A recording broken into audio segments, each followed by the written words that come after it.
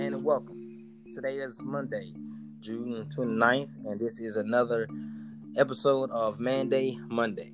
We'll talk about issues that matter to men, topics men face, situations men encounter.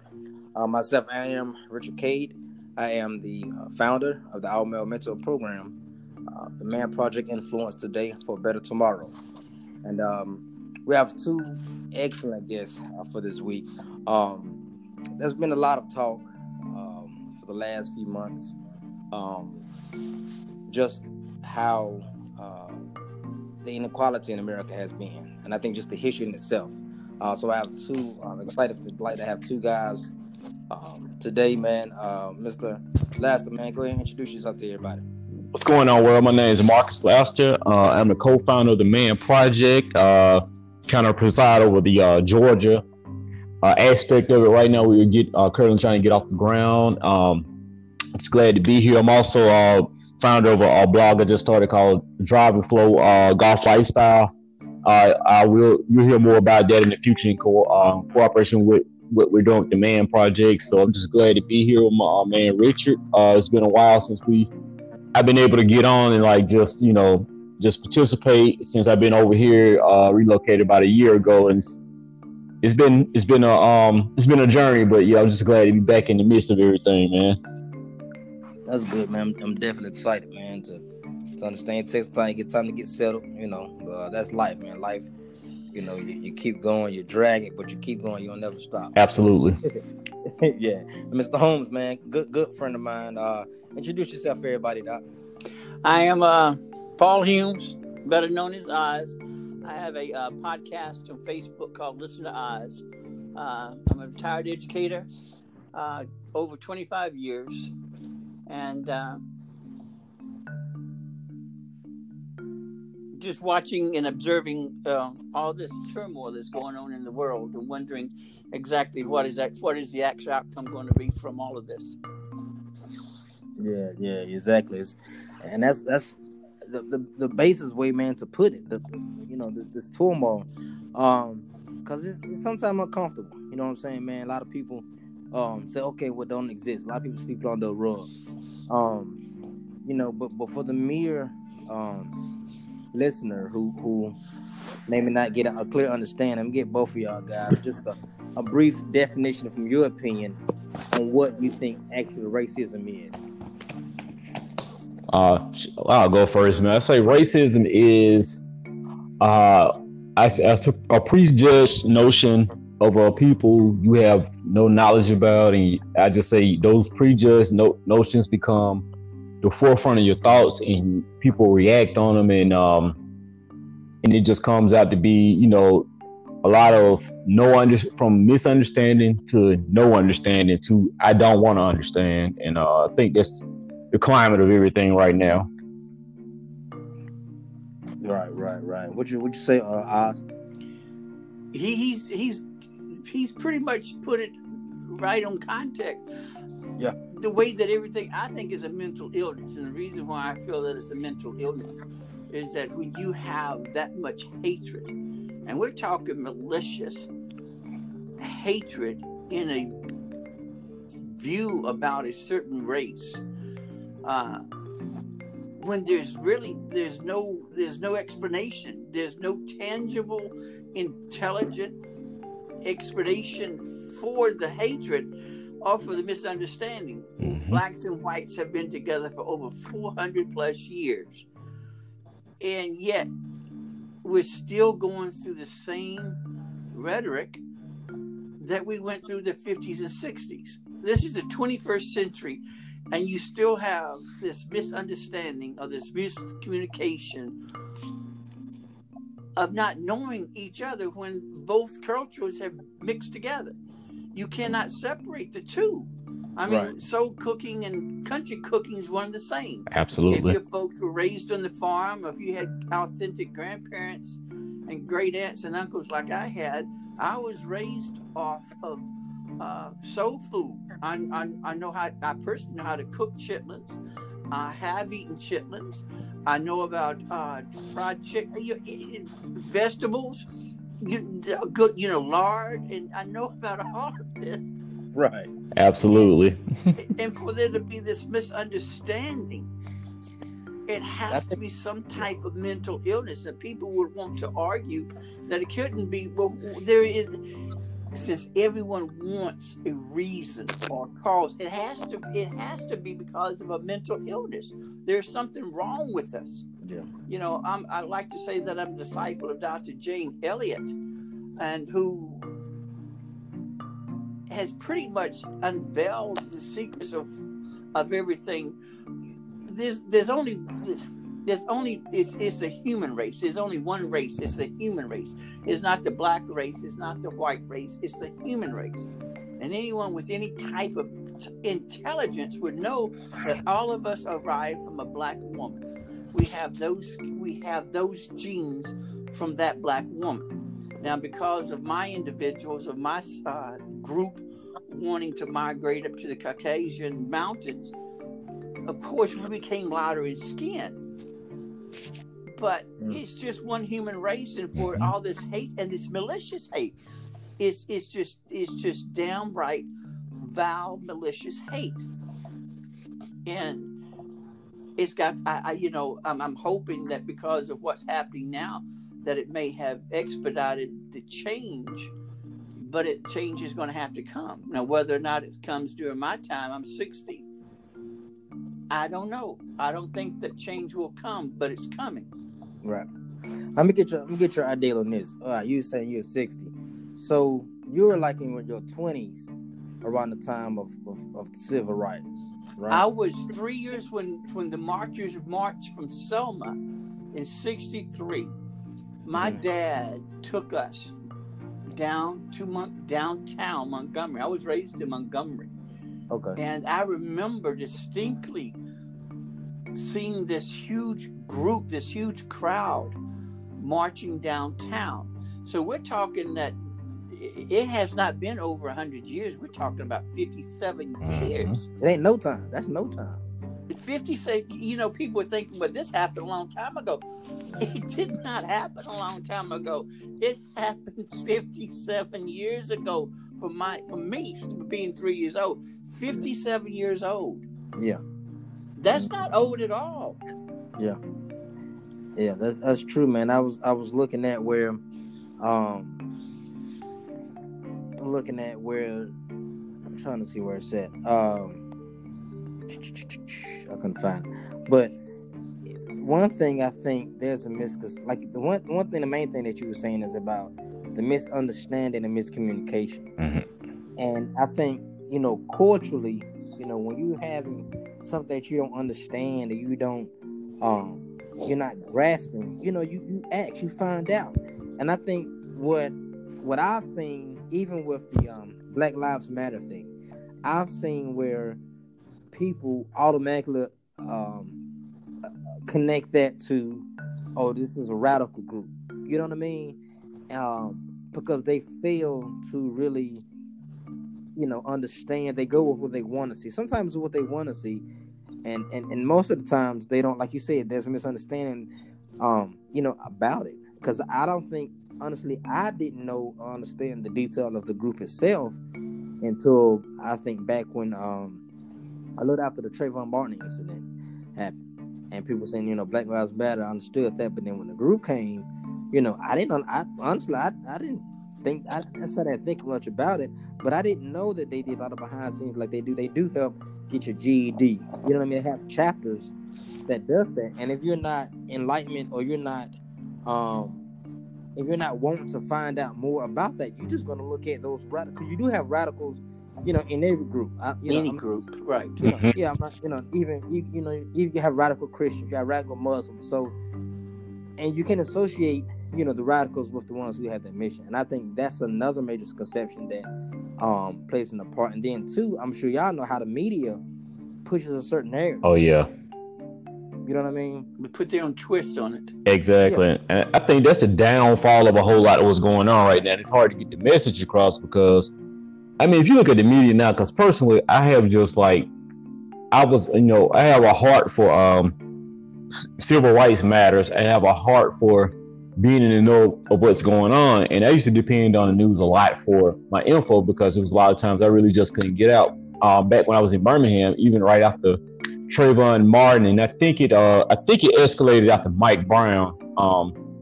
The Mike Brown killing back in 2014, I think. I'm right.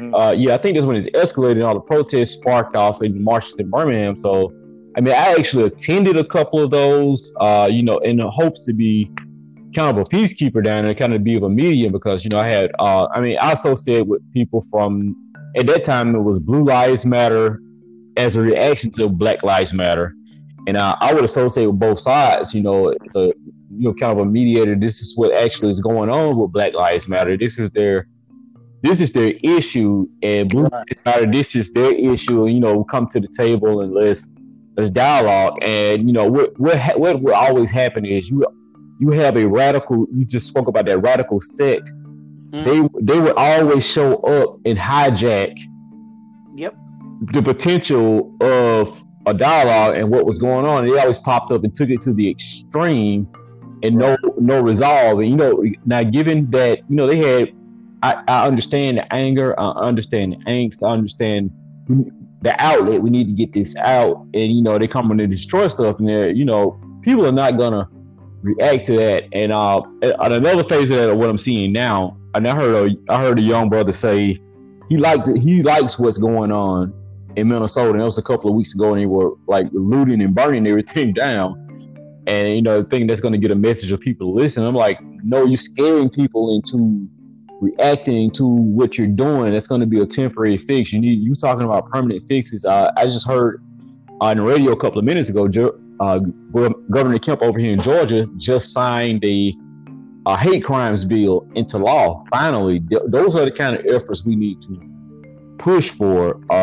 And it's ways to do that without, destroying everything. And I said all that to say is that the voices of the movements at some point are going to have to come to the table and dialogue about what's going on. A lot of people are seeing now that black people are hurt by what's going on, and it is an epidemic that has gotten proportionally out of control. And I don't care how you put it when you do the math and you do the ratio of the population of blacks in the United States. I mean, it's a high number. The incidents may happen fewer with us, but when you do the math on how much of the percent of the population we take up, it's a big issue. It's happening on a grand scale. So, your hurt, your hurt and your angst have to be brought to a dialogue of some sort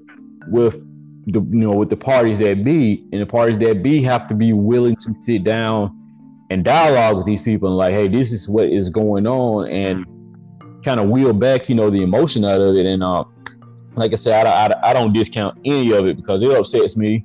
But like I said, I've always been a kind of a peacekeeper. That's just in my DNA, and I want to see people come to the table and talk, and then just talk some of these people back off the cliff that we're about to go over if we don't get a hold on what's going on now. And I think even back when the civil rights movement was going on, I was actually talking with a relative this past weekend about it.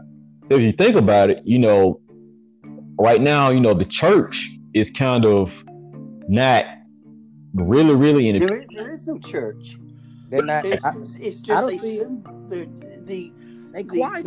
They're quiet. Yes, they're quiet. And then exactly the civil rights movement. What the rock of the movement was the church. That's where the places where they met, they organized, they strategized. Because, like say, like Mr. Oz said, his daddy took him downtown Montgomery in '63 to the when they all would head to march, and he saw this for himself. But that didn't happen overnight. That happened from meeting and having these meetings in churches. You go to the Sunday morning sermons were strategy plans. They were biblically based strategy plans, and this is how we're going to execute.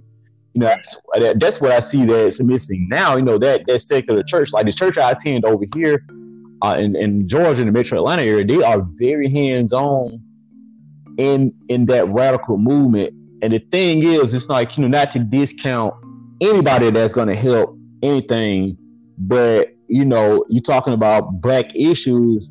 A lot of the black leaders from the church are not at the front of the charge that's going on here. They're quiet. You're getting behind. These white brothers that are standing, that are putting it out there, they can only go so far, right? Yeah. As far as it goes, and they can help and throw resources and anything to get this back on point, but they can't lead the charge for people who are, oppressed, for lack of better definition. It's like, where are these people at? Like Mr. I said, it's like almost like the church is not there. They're quiet. They have a reserve and went back into their buildings. But if you understand the very essence of what the church means, it comes from the Greek word ecclesia. The Greek word ecclesia means to call out. That's to get beyond the four walls of the church. We are, if you understand that you are the church, that's just a building. That's a physical building, four walls. You go, you do what you do, and the object is to go get fed, take that, apply it to your lifestyle, and go back out to the world and make disciples. That's what it's designed to do. That's what the civil rights movement in itself was. They learned to strategize. It went back out. They had a solid single message. Everybody was on one accord. Now, don't get me wrong, there were radicals back in the day. You had people who came from they knew their place, so exactly. Everybody was in their lane, exactly, and they executed, and it worked. Lives were lost. The hoses in Birmingham, the dogs in Birmingham, the Birmingham, all of that happened. But the thing was, from the offensive, it wasn't we tearing everything down to get our point across. It took lives, it took energy, but it took strategized execution and planning to get those things done. It wasn't an emotional outburst and we're going to run on this and expect change to happen in an organized fashion. Chaos does not birth, it does not birth organization. It does not birth civilized things. Chaos begets chaos, and it just goes on, and then where does it stop? That's what I'm afraid of right now, because it's losing. I wouldn't say losing the vision, because you have organizations within in the country that I have seen that has a few states, like you said, change some things into law, right? And you think about the civil rights, it wasn't to make white people realize, it was to purge institutional racism. Absolutely. So that blacks have equal access. And at the end of the day, I've said, I don't know if you've been in the group homes, in this group called Western Jefferson. And I tell them all the time, I've seen they're quick to show out, what is it that blacks do wrong, and that's one thing. Like I said, people feed, they like get and happy to see something else doing wrong, that's not their race, and I said, would you want to see somebody's child you don't know be harmed? So why would you laugh at another race that's feeling this pain right now? You can't have any kind of empathy toward them to understand where they're coming from. I said that the civil rights was to have equal access to jobs, housing, and education. Those are the main key things that have been institutionalized, dramatically for years, is housing, jobs, and education. What were you about to say, Holmes? When I was raised, we had different communities, and we were raised in that community. And in that community, we had whatever denomination, you had a church for that denomination. The community took care of the community. It was unheard of for you to go across town to a Baptist church when you had a Baptist church that was in your community. You had that togetherness. Everyone knew the family of whoever, and you weren't allowed to. If you were a child, you weren't allowed to do anything unless an elder or an adult allowed you to do it.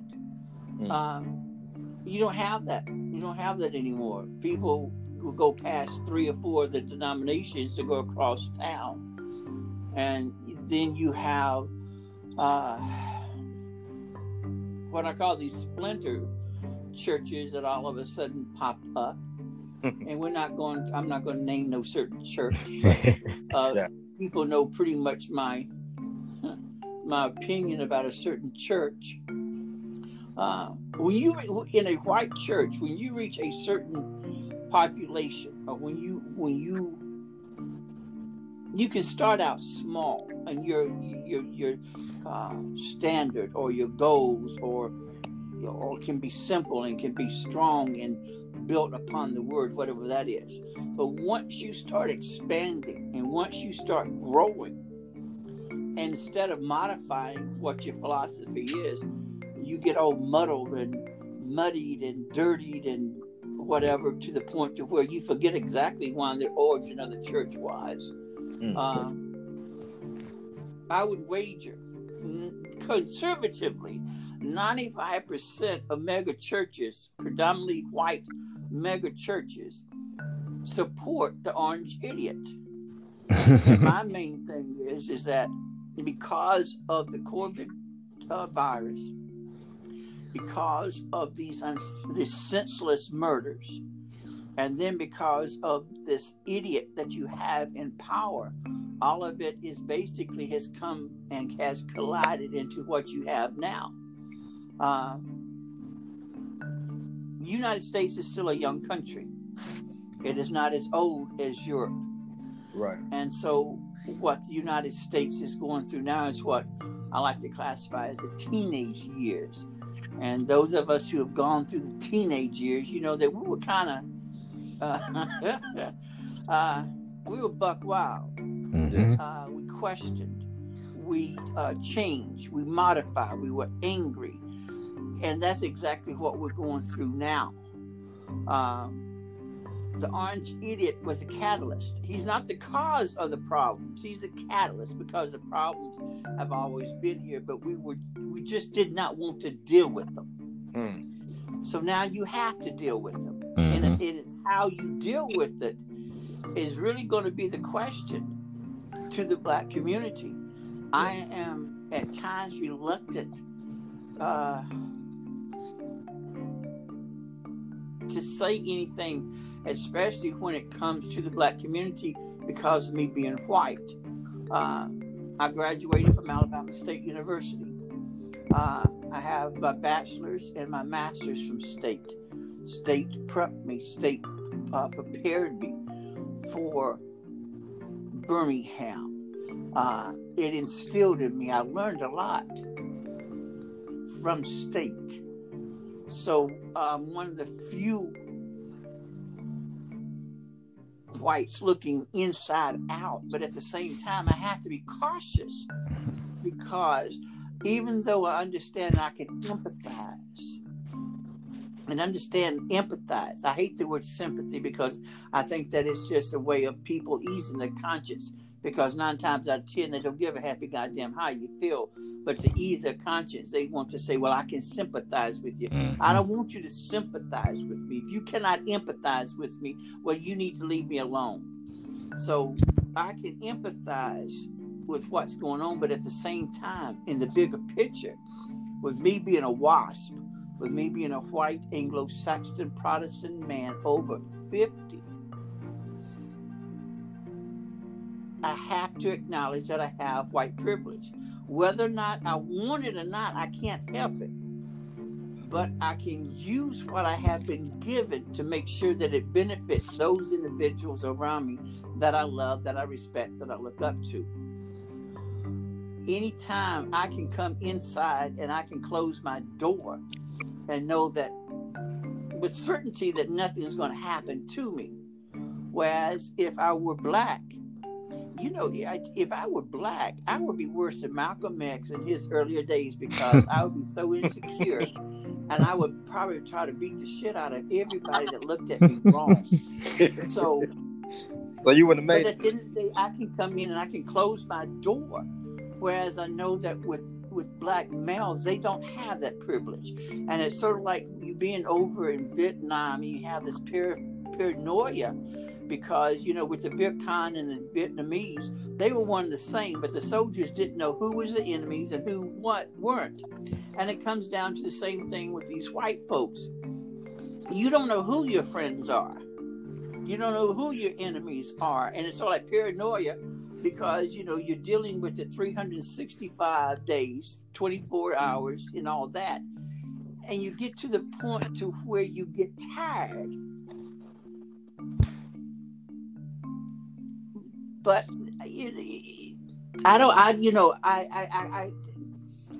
the 4 years that I were at state, I cannot even compare it to 24 years, 36 years of dealing with the bullshit, because you look at me because of my skin. You're not looking at me of my character, but you're looking at me because of my skin. Mm-hmm. Now, when I was at state, I was in everything that they would allow me to be in at state. And so Mr. Wheeler was an Omega over at state. He worked downstairs in the where the phone place was, and he was always in the meeting. So, and he was a friend of mine. So he came up to me one day when I was going to the cafeteria. He said, "We had a discussion about you." I said, "Oh goodness, Mr. Wheeler, why now?" He said, "Well, they were saying that they needed a token. They needed a white token on a committee, and your name came up." And I told him that there ain't no way Humes is going to be no token because he ain't going to keep his mouth shut. I said, "I appreciate you for that because I'm not going to keep my mouth shut. And as for being a token, I'm not going to be no pawn for nobody. And I'm not going to be a token. If you ask for my opinion, I'm going to give it. Now, it may not be what you want, but I'm not going to be a token, and I'm not going to be a pawn to anybody." So those 4 years, I learned a lot. And I don't understand it. I don't know how y'all deal with it. I say prayer and patience, my brother.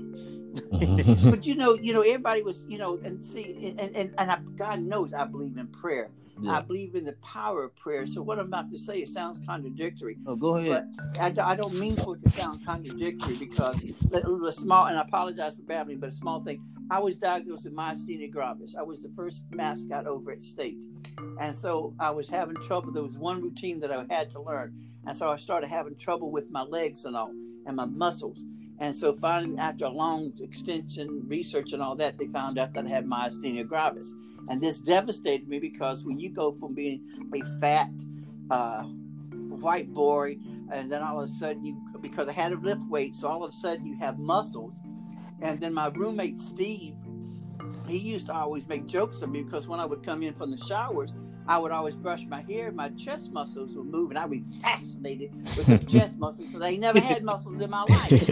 And so, he was like, "Man, you freaking." I said, "Listen, you black, you always had muscles. Listen, I'm white. I'm just getting mine. Leave me alone." So, I finally developed these muscles that I never knew I had. And then all of a sudden, I lost them.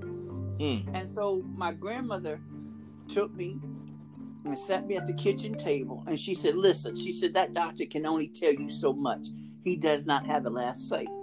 So she said that I want you to go to your room. I want you to pray. I want you to pray earnestly. I want you to pray with the most faith that you could come up with, and you ask God to give you comfort, to give you strength, and to give you what you need. So I understand the power of prayer because I'm still here. And that was in 82. And the doctors gave me 6 weeks to a year to live. So that's been over 30-something years. So I believe in the power of prayer. So what I'm about to say, I hope I don't miss. Hey, you can just do so much with prayer to the point to where you can just, you pray till you can't pray no more. And you see these idiots out here with all this bullshit. Yeah. And you just get to the point to where, and please forgive me, you get to the point to where you say, "Fuck prayer." Since prayer ain't getting nowhere, I'm just going to do it, and I just have to suffer the consequences later. You good. And so when you're dealing with white folks, you have to get to the point, white folks don't like loudness. White folks don't like this erratic behavior. Yeah, they get scared and all. They don't like for this loud talk and all. And so, they get scared. And so, you either do that or you hit them in the pocket, because white folks like their money. Oh, yeah. You know what? That's one of the things. I didn't mean to cut you off. Let you continue. I think, like you said, I love how we are strategizing. We're hurting their pockets by not. I've seen the increase. I've looked online. I've done, cause I don't look at the main media for news this much.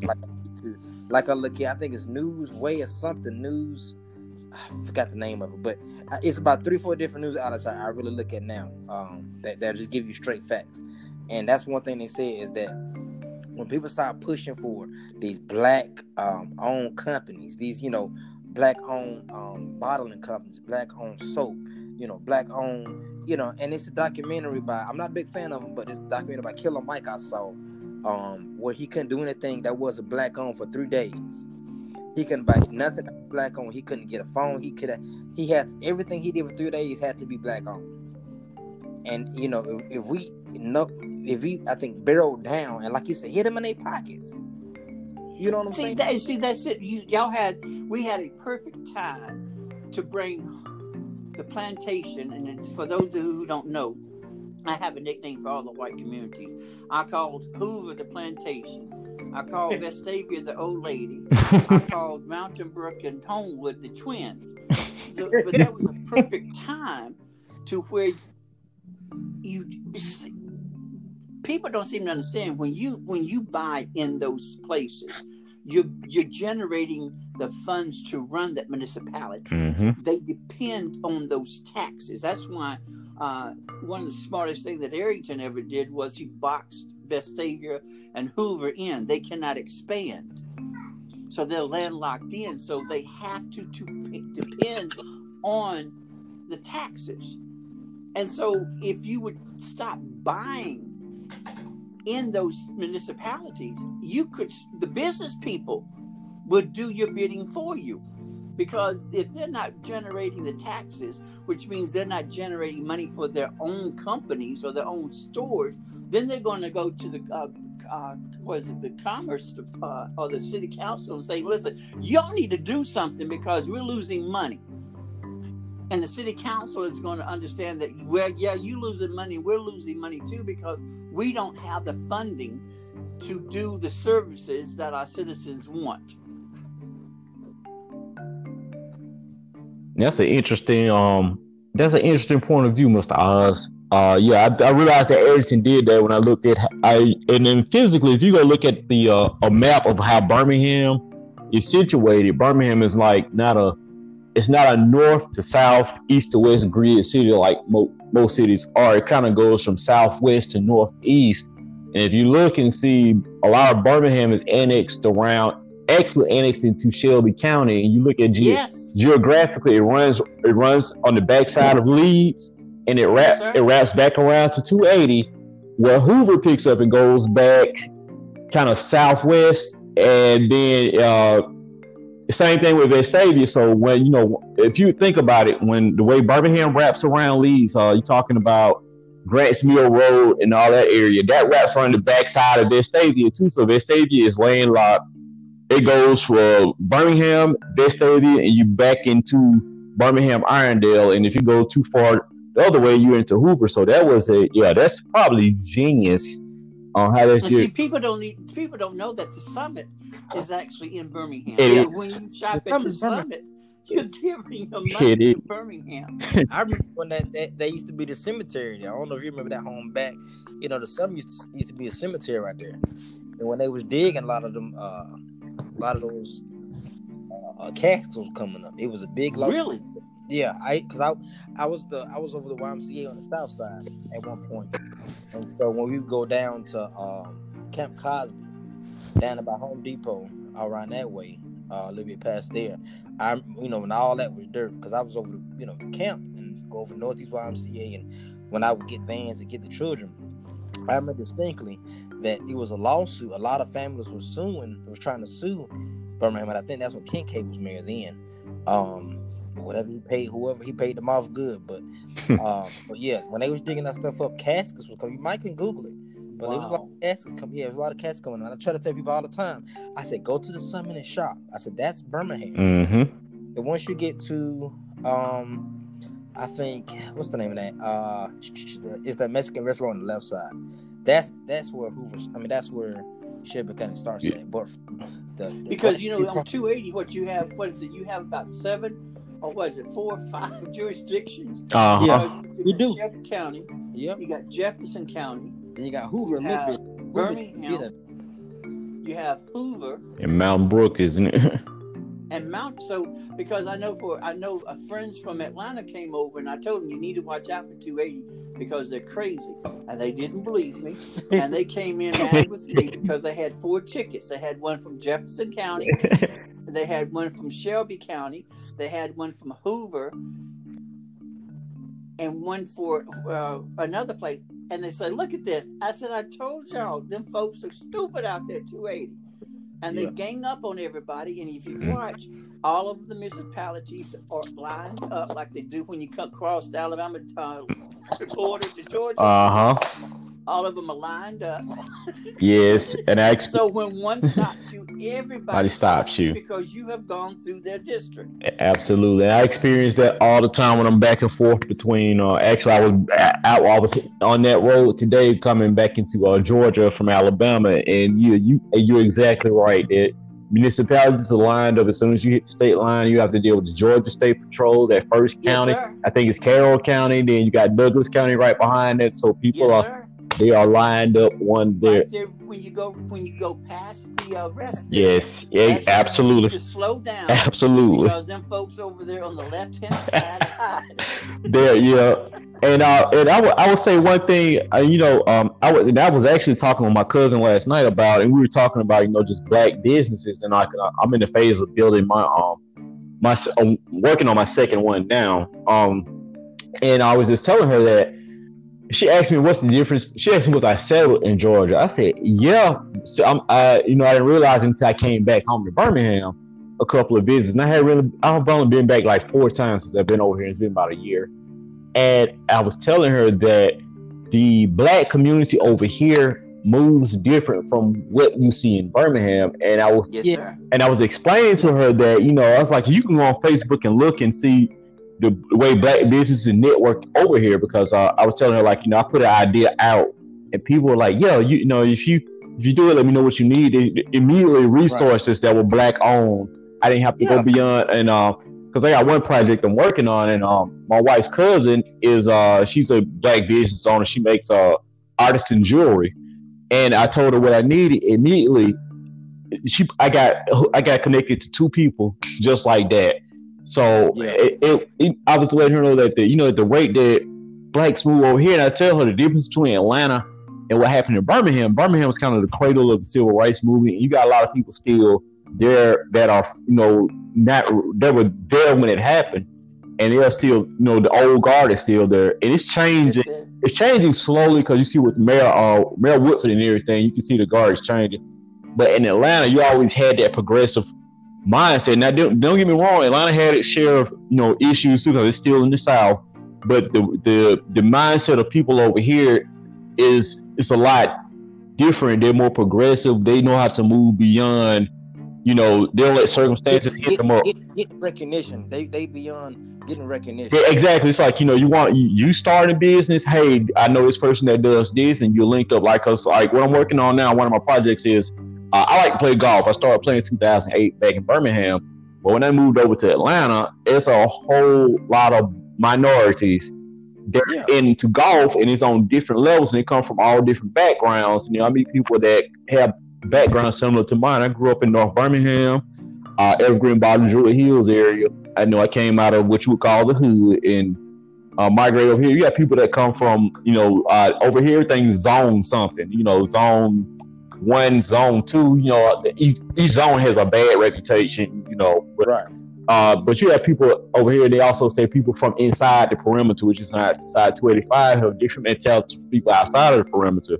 But you have a lot of people that are, took up golf, and it kind of got them out of their surroundings, and they took on to the game, So when I had conversations with them, we have a lot in common. I didn't think that demographic existed, so it let me say, hey, I want to build a platform that brings that together. And I believe myself to be a free thinker, and I like to have these kind of discussions we're having now. So I'm creating something that meshes those two things together, where, if you got a group of 4 going to play golf, instead of drinking a 6-pack on the course, y'all can have a discourse and a dialogue to get you through the game and still have fun doing it. So right. Those are the kind of things that people, over here. I mean, it's like once you put your idea out there, immediately they're sending you resources that are black-owned, minority-owned, that you don't have to, go outside that circle. And like you said, you talking about, especially now, we're more intentional about spending black dollars in the black businesses, and it hits them in the pocket. And you can see the effects on a city like Atlanta in particular, whose engine is, is lots of different forms of, capitalism. Over here is what moves this city. And once you hit them with a dollar hurts, they react. Absolutely. Quickly. But you have to understand that Birmingham is basically a Yankee city because of the steel mill. Right. So, people used to talk about, the mentality, and I used to tell them, what you do in Montgomery, Selma, Mobile, don't try that shit up in Birmingham because you're going to get your feelings hurt. That's right. Right. Absolutely. And they, like I said, they not too keen on if they don't know, if they were your folks and all kind of stuff from, they gonna kick you out. You're gonna be an outsider. And that remind me of when Cooper ran. Y'all remember Cooper ran for mayor again? Yes, yeah, I remember that. You know what I mean? Patrick Cooper. People was like, huh? Patrick Cooper, yeah. Yeah. And I think he left and went down to Mobile, but and I because my mom, she worked for the Justice Department, she knew him. She was like, hey, he's an attorney. He was like, but he's not known. So then I couldn't accept nobody that you hadn't been. You know what I mean? Now, had you connect with, and I think, and I think this maybe the next to last point I'm thinking on, but when you think about it, that's when you kind of got racism within your own race. If you look at it, you know what I'm saying? If, you don't look the same way I look, even though you the same. If that makes sense, how do you, as a black community? Because it still evolves. It still goes back to the church. Yeah. Did y'all have this division when the churches were the center of everyone's life? Now, each community, of course, has its own philosophy, but remember, its own characteristics. They hated Shuttleworth though too, huh? Remember? Shuttleworth. But even Reverend Shuttlesworth had trouble.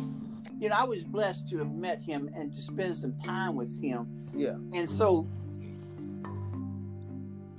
even he went through some hell because, he had 7 years under his belt before he asked or invited Dr. King to come. And if y'all remember, Dr. King's ego had been kind of deflated because he had lost that campaign. Well, was it up in Nashville with the garbage people? No, it was Memphis. What was it? I think it was Memphis. Right, Memphis. And so, his ego had been bruised. So, Reverend Shuttlesworth knew that if King came to Birmingham, King was going to bring the media. And that's exactly what Birmingham needed, because no one would have believed that you had fire hoses being turned on individuals. You had dogs being turned on individuals. So, it was sort of like the Vietnam War. That's when, if y'all remember, that's when the attitudes toward the Vietnam War started changing, because the news people were broadcasting everything that was happening over Vietnam. Right. Couldn't accept it. So that's the same way. So when Reverend Shuttlesworth invited King, he knew what he was doing, because it's two ways that you can look at, because if you're working for a white family or you're working in a white establishment and that's how you take care of your family, you don't want to bite the hand. Or you going to slap the hand that feeds you. Right, exactly. So, there was a lot of people they had these preachers calling him crazy, right? Calling him an idiot, calling him a troublemaker, calling basically the same. They called him the same thing that the Pharisees called John the Baptist. Right. They thought that he was an idiot. He was just too loud, and so.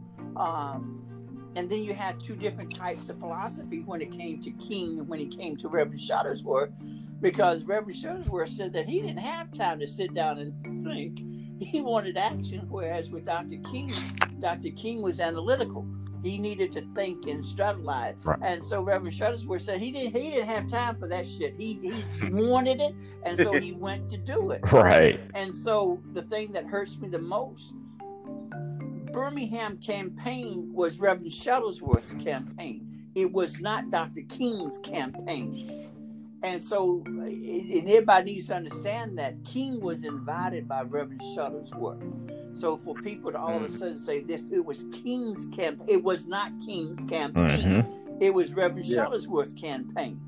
That's one of the biggest things that I took a group of boys to his church early this year, man. And the pastor there, he's phenomenal. And it's crazy. You have so many undeserving pastors, man. But the pastor there at Shuttleworth Church, man, I tell you, because, and I asked him, I said, why you're not getting, all this recognition, but it come back to self-racism, you know what I mean? And, he couldn't really go in detail, and after I researched a little bit, looking at the underlying thing of it, what he stood for, and how long he, like you said, he was radical, man. But see, now when you use the word radical, you have to take it in the proper perspective. Okay, he was radical in that he went against the grain. He wasn't crazy, because everybody want to say that when you're radical, you're crazy. Right. He was radical in that he went against the grain. Yeah, he went against the grain, and he was. I'll take this. He was phenomenal. I ain't gonna say he was radical. He was phenomenal in his own right. Yes, sir. I know. I'm sure you heard, Holmes, the picture where this white man came to shake his hand at the bus station when black people wasn't supposed to be there, and the picture of that man, they said that man had got so many death threats that black people had to hide him. Wow. And they had to he had to drive from Birmingham to Georgia to escape, and flew up north because they bombed his house. They tried to kill him several times because you wasn't supposed to. If you see a black man being disrespectful, you can't acknowledge that black man. So this white man shook his wife hand. They were waiting for a bus, the train downtown in Birmingham. And so somebody took a picture of it. I'm gonna find it and send it to you guys. But they started threatening that white man's life just because he shook Shuttleworth's hand. That's all he ever did. So after he got all those, Shuttleworth got a group of guys to hide him for about 2-3 days. Got him a ticket. They put him in a hearse in a casket, and they had to drive him from Birmingham to Georgia just to get out the state alive. Wow. Because nobody had to think to, go inside of a hearse. You know what I'm saying? Mm-hmm. And when you think about how deep that hate goes, it's like I said, it's beyond stupidity. It's crazy. And what I've told people before, and I'm sure you guys see it on social media. I'd be like, what kills you to acknowledge that another race is hurt? You know what I'm saying? What's wrong that you can't say, okay, well, you know what? I understand that there has been a lot of unjust things going with you guys, and I support how you guys feel.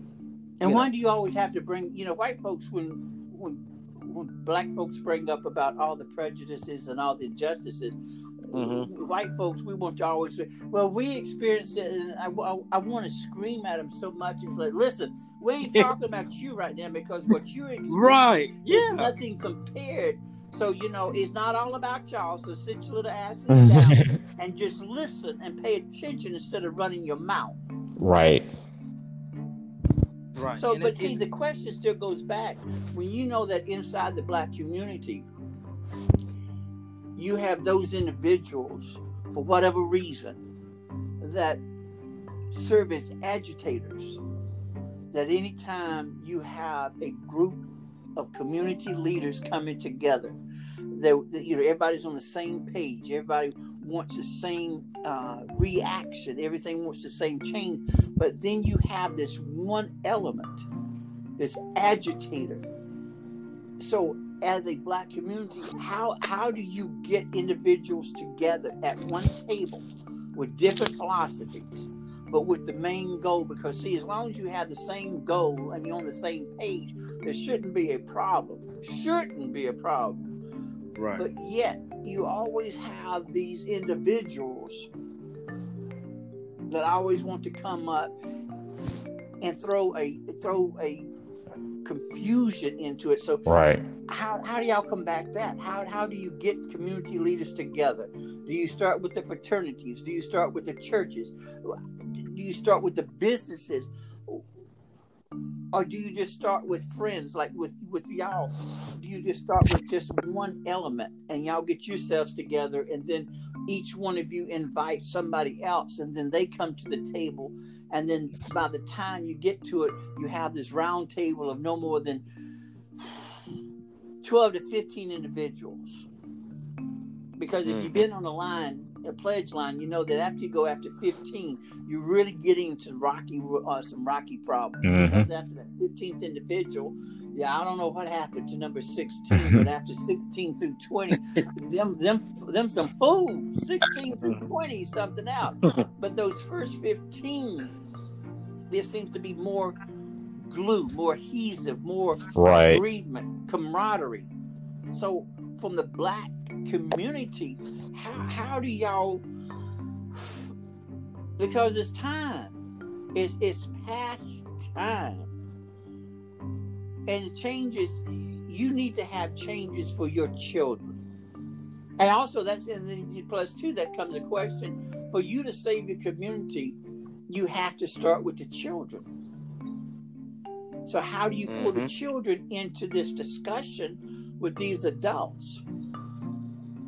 Well, what I've done, I've talked about the biggest, the history. What was funny, we was talking about X-Men, and if y'all know, the creative X-Men came about because of the Civil Rights Movement. I don't know if you guys know that.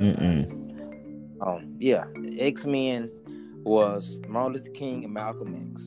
If you know the history of how, and Malcolm X was Professor X was Martin Luther King, and Magneto was Malcolm. Oh, I can see that.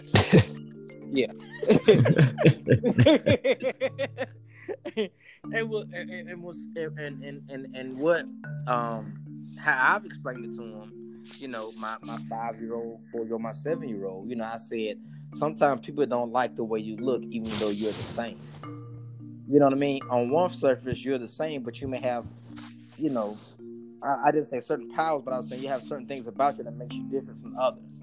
And basic things like that is how I relate it to, my kids. And I think that is a good way to, describe that. And I just said sometimes for no reason at all. Just because if you think about a scene in X-Men, it wasn't because they showed their powers, because they heard that something was going on with it. You see what I'm saying? So when you have a race, I heard something was going on with your race, so I don't like you. You see what I'm saying? So I think that's how, kids are brought to have racist thoughts when you're kids, because kids don't know nothing about black or white. It's taught. It's a taught behavior. And so this the desensitize that, that's how I explain it to them. To let them know sometimes, why you don't doing this whole thing, why you don't, take it. I've said it to where I say, well, you don't want kids. You don't want to think somebody takes something that's not yours. But, to show the color aspect, I said, well, sometimes they don't, think about you as you are because of your skin color. And they said, okay. And, they have played out, but long as they know, you know what I mean? And I'm gonna say this, I'm gonna close out. But when did you guys first either experience or see racism, and it affected you? I would say the first time I actually saw racism was I was in high school, went to Ramsey High School in the South Side in Birmingham, and I was at, it was either pre-drill band camp or it was like we were getting ready for a competition where I was a freshman and I played snare drum. So the section we hung real tight, so we got a break from practice or whatnot. It was summertime. It was still hot. It was like in August. So we're gonna go, we get a break. We'll run to the store, get bottled water, get snacks or something. So we went to a store down the hill from Ramsey. If you know where the post office sits right there, I think that's 11th Avenue South. It's a shopping. It's about family history, It's a shopping center that's diagonal to there across 11th Avenue South, and it was tripping. Used to be a little convenience store, so that was the first one we saw. So we stopped. So it was 4 of us. It was me. I was a freshman. It was 2 seniors, and other guy was a sophomore at the time, I think. So we get out. We go in the store, and it was an older white man evidently owned the store that was in there. We didn't see him, so we walked in. It was grabbing snacks or whatever, and he comes around the corner. He's like, "Hey, you black guys, I bet I can beat every one of you in a foot race. Come on, let's race." And I'm like, "Huh?" So the older guys were like immediately mad. I didn't really understand those sports. Like, what do you mean by that? They're like, "Man, come on, we ain't got to take this stuff." And he's like, "Come on, we can race. Let's go. I can beat you guys." And we left the store, and I didn't understand the magnitude of that until later on. It explained to me, it's like, that's a stereotype with black people. That all we can real good for is athletics and things of that nature, and we took offense to that because he was really making a racist statement towards us coming to his store, like we're gonna do something. So that's the first time I experienced subtle racism. And another time was I was actually hanging out on the South Side with a white guy at the time that I worked with. I don't want to tell the name of the place, but we used to hang out on the South Side. We go to the clubs all the time after work. I didn't think nothing of it. He was a real cool guy. So I heard him talking to some other people at work who were white, and he dropped the N-bomb, and I was like, wow. I was so shocked. I'm like, this is dude I hung out with. We go to the clubs, we hang out, he buy drinks and everything, but he dropped the N-bomb, and I was like, that hurt because I consider him to be an associate, not really a friend, but somebody I can hang out with and I depended on me. And he would give a helping hand and everything, but to hear that fly out of his mouth, and when I walked in, he looked at me like a deer caught in headlights. And I was like, now the truth comes out. So, that's the first time I was hurt by it, and the first time it was just blatant racism in my face.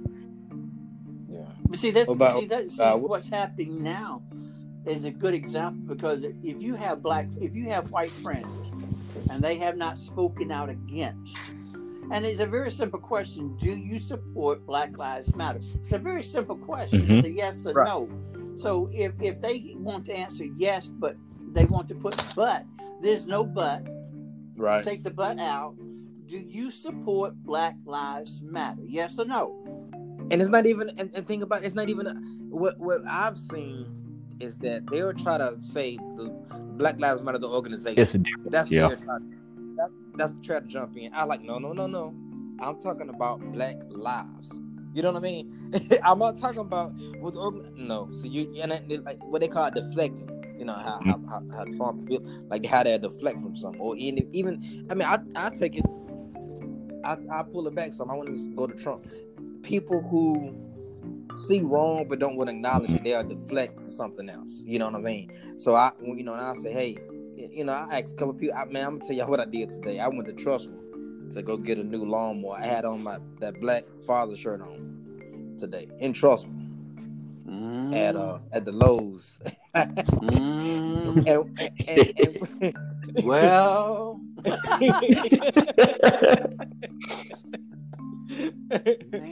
And I honestly, because I watched it yesterday, but I put it on, and then I put it on today. I put it on because I just felt good about the shirt that she gave me. And so she was like, the lawnmower. I said, yeah, I need to run Lowe's, get a lawnmower. So I was like, God, and I didn't think about it until I had one of the guys on the garden center gave me a pound. He put up his fist out the blue. And that's when it hit me. I mean, I knew I had the shirt on, but that's when I realized where I was at. I was like, oh, I am a trust, ain't it?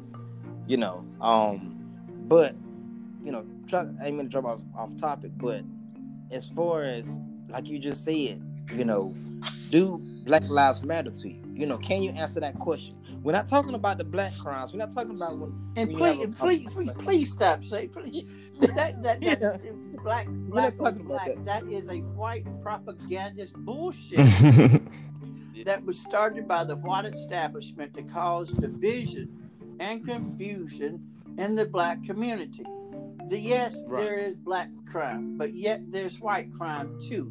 There's other crimes out there. So just please stop that. Just forget about, well, what about black on black? Okay, what about it? Okay, get over it. Right. What They about deflect- white they- on white?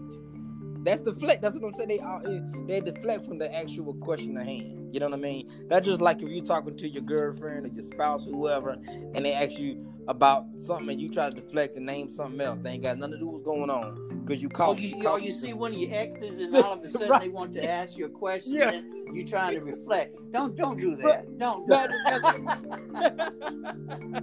just answer the question. But yeah, man. I think is if you don't address it head on, you deflect from it. That's doing more harm than anything, in my opinion.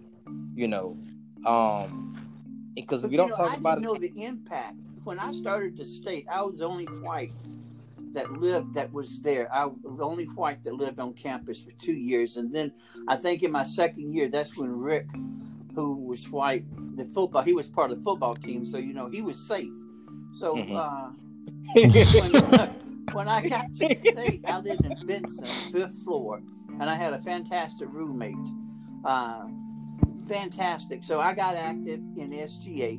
Terry Rose, back during that time, the first 2 years, the SGA was run by the AKAs and the Alphas. And so I got active in the SGA. And so I never per se had experienced racism and they claim that blacks can't be racist. So I don't know how to answer that. But the first time that I had individuals to not like me because I was white, I had an orange thrown at me by a football player because I was talking to his homegirl. Now, we were just friends, but he was upset with me because he threw an orange at me, and that kind of scared the shit out of me. And then I brought my car on campus, and I had my tires slashed, not flattened, just cut, to let me know that I wasn't welcome there. Because, see, I had to go through initiation period every semester. Because, that's when, every semester you had a whole new group of individuals coming. So I went through initiation period. And so and that was a time, too, that we were having trouble with AUM. AUM was being developed over there in East Montgomery. And then you had Troy State that started their campus downtown. So you have 3 public universities. And so it was understood initially that AUM was only to be served as an annex because the white kids did not want to go to Auburn. So they had, AUM just like you have UAB and UAH. And then all of a sudden, of course, being typically white, when they got their foot in the door, they started expanding their curriculum and started building dorms. Troy State was supposed to only be for adult classes at night. And of course, they lied again, but they were slick. More slick than they University? Because they brought Ms. Rosa Parks Museum. Hey, Troy State, you said Troy State was supposed to just be an adult university? It was supposed to be a night class, down in Montgomery. I didn't know that. It was only supposed to be used for the adults, for that, that had, that was going for business degrees or something like that. Okay. I didn't know that. And so they got smart and knew that they were about to get into trouble. So they petitioned Mrs. Parks' family to have that museum across the street downtown. So I was called, let me get this right, I was called Reagan, Snowflake, Ghost, White Boy. I had people barking like dogs because there's a myth that and I had hair back then, I was skinny. So when white folks' hair got wet, they smelled like dogs. So I had people barking like dogs when I would walk the campus. And so that's when it hit, and it was like me hitting a brick wall. But again, me going through that during that time, I cannot equate to when you dealt with it for 18 years or your entire life. So it kind of woke me up to that. But because of having a good roommate And then because of being active in SGA and then having the AKAs and the alphas around me, I was somewhat buffered a little bit, but I still, so, but it kind of hurt because it was the first time that actually I had dealt with folks actually being mean to me. So how did you? I'm gonna close out with this, and then we can call it. I got to get y'all back on the game, man. It's some good stuff. Yeah. How did you react? Because it's one thing to encounter and be a victim of racism, but how did you, I guess, respond or react to it? We'll close out with that. My roommate helped me because, and my friends, most of my friends are black. If you can imagine that. So I never, dealing with that. I cried a lot because it hurt, and so my classes were from 8 to 12, and usually by 12 o'clock I would go to the dorm room and get ready for lunch. And I don't know, I must have been having a bad day, and please forgive me, because this is the first and last time I have ever used this word, and I don't use the word, but I was so frustrated, and Steve was always playing with me. He said, "What's going on, white boy?" And I cussed him out, and I told him, "I'm tired of all you ends bothering me, fucking with me," and I started crying. And he got scared. He ran out in the hall, and I threw my books. I threw his books. I threw my mattress. I threw his mattress. I threw the pillowcases. And I'm just ratting. I'm just cussing. And everybody's coming on a fifth floor asking what's wrong with Humes. And Steve told me he's tired of your asses. So I'm throwing all this stuff out, and then, so finally I get exhausted and I fall down next to the radiator and start crying and hiccuping.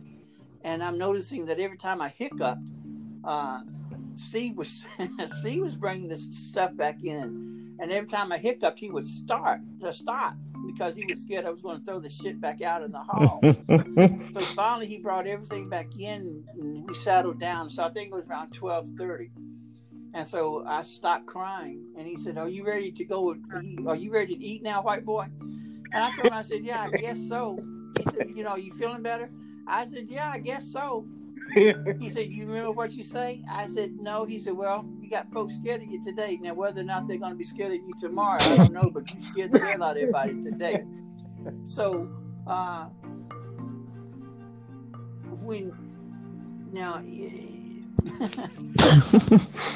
don't know. I don't know. But again, how do you put up with it your entire life? And plus two, Steve said, you white folks are ugly when you cry, and I told him to kiss my ass. Because then technically, white folks can't cry because you do get ugly. But anyway, so, but after that, he made me laugh, and I felt much better, and I felt more, got back to myself. But it made me more conscious and allowed me to be more acute with when it came to my observations. But again, state prepared me for everything. And I give credit to God. I give credit to my grandmother, but I also give credit to Alabama State for giving me the backbone. Now, the reason I am the way I am is because my grandmother. So I've never been quiet. I try to pretend like I'm shy, but everybody who knows me knows that I don't have a shy bone in my body. So, right. But it woke me up. It woke me up, and that little bit of hurt that I experienced, I can't even fathom the hurt or the despair that individuals have to go through on an everyday basis. And it's time for a change. it's time for a change, and the change has to come now. The change will not occur during me because you still have hatred being taught, and because it's a learned behavior. You see these little children playing with each other and wanting to be twins, and there's a black kid and a white kid, and they want to get alike. They want to be brothers and all. But it has to start with the kids, and it has to start in the community. But again, I pose a question to you. I don't see how do you gather people together without allowing that agitating element to get imbibed and to cause havoc, and to stop the process. Because you can still achieve everything. You have Malcolm doing one way. You had Dr. King doing another right way. And then back then, long before then, you had W.B. Du Bois. Then you had Booker T. Washington. It's basically the same thing. You had an idealist. You had a realist. Right. But when you study and you pay attention to the philosophies, eventually that idealist is going to become a realist.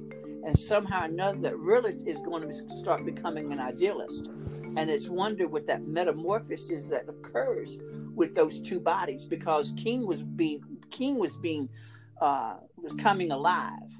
You remember he gave that speech about, he thought, what was it, that he had led his people to the fire, or what is it? Promised land? No, he's talking about into a burning building. Yeah, I remember that speech, yeah. And so that was because of Malcolm going over to Mecca, it woke him up. But again, with you, how do you start the healing process? How do you start the process of getting change without allowing this radical group to cause havoc within the organization? Right.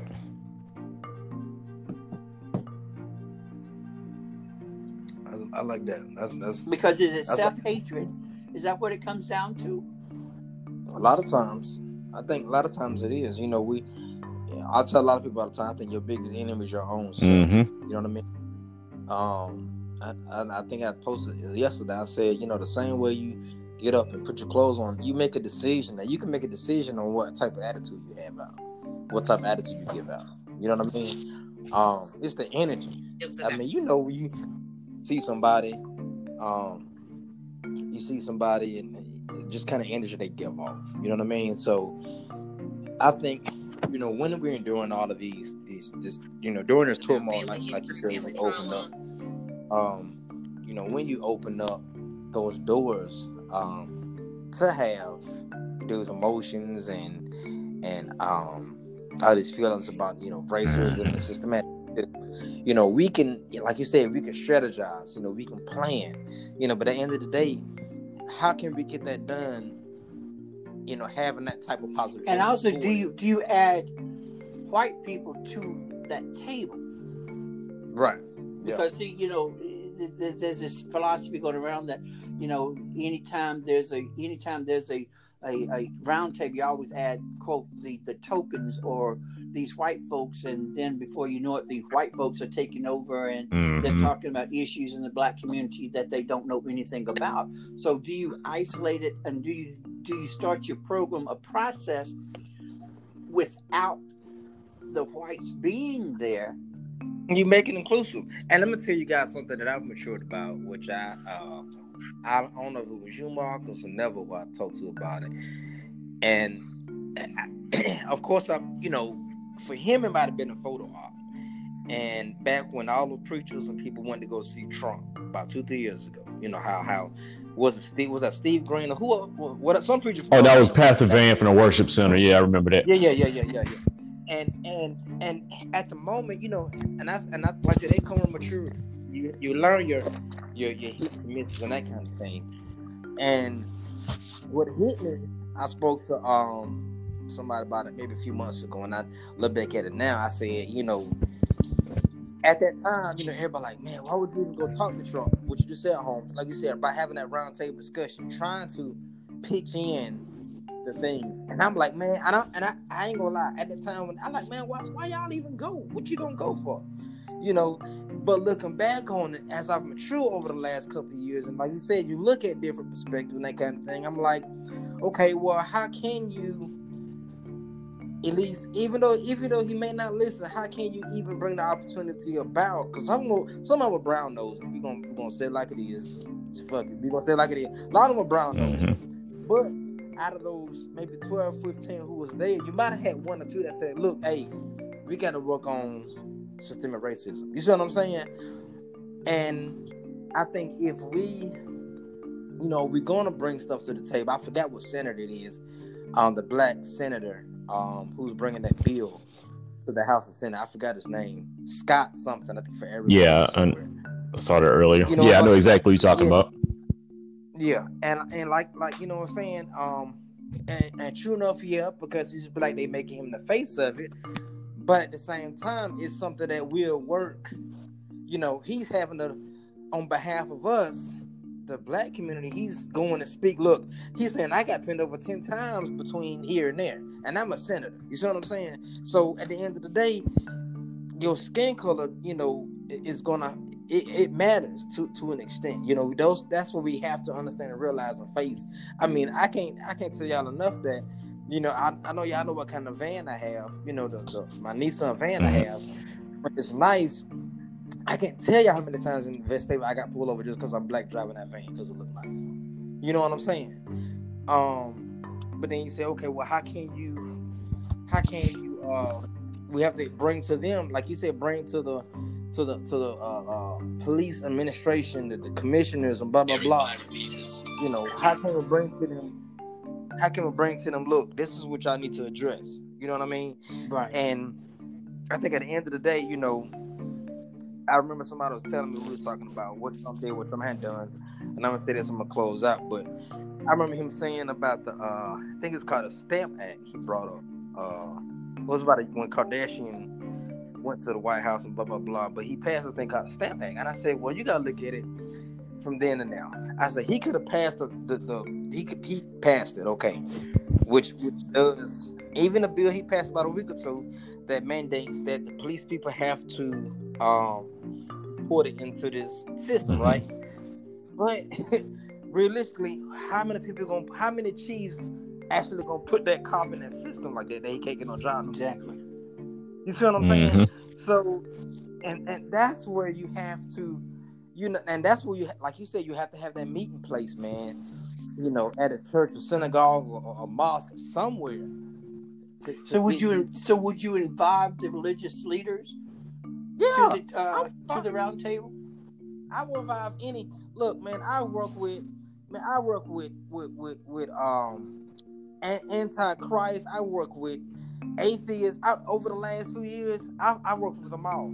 As long as you have a morale system, man, that's not gonna have you look down on anybody else because of their beliefs, I will work with you. I don't care. You see what I'm saying? And one thing about it, we, as a race, race or religion, whatever, I'm not gonna judge you because of what you believe. I need to understand, your moral system, your moral values. Does that make sense?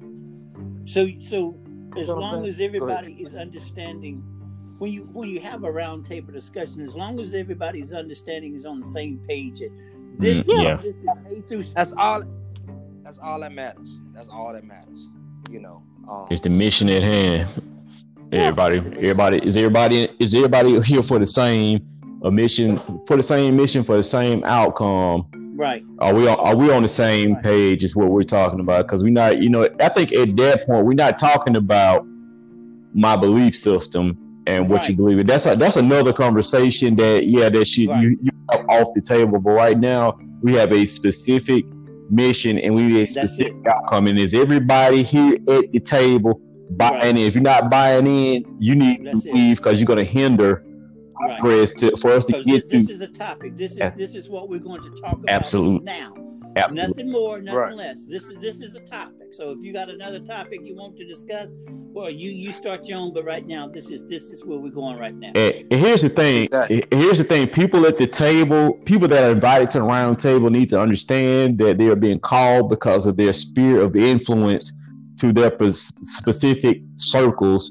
and they're here on behalf of them to represent that for the same mission that we have in common with people from other walks of life. So it's like a representative from wherever your respective tribe. Let's just put it like that. Wherever your respective tribe comes from, you are the elder of that tribe. That's the representative for your people here for the same mission. And we're here to talk to get to a specific point together. That's what the round table is.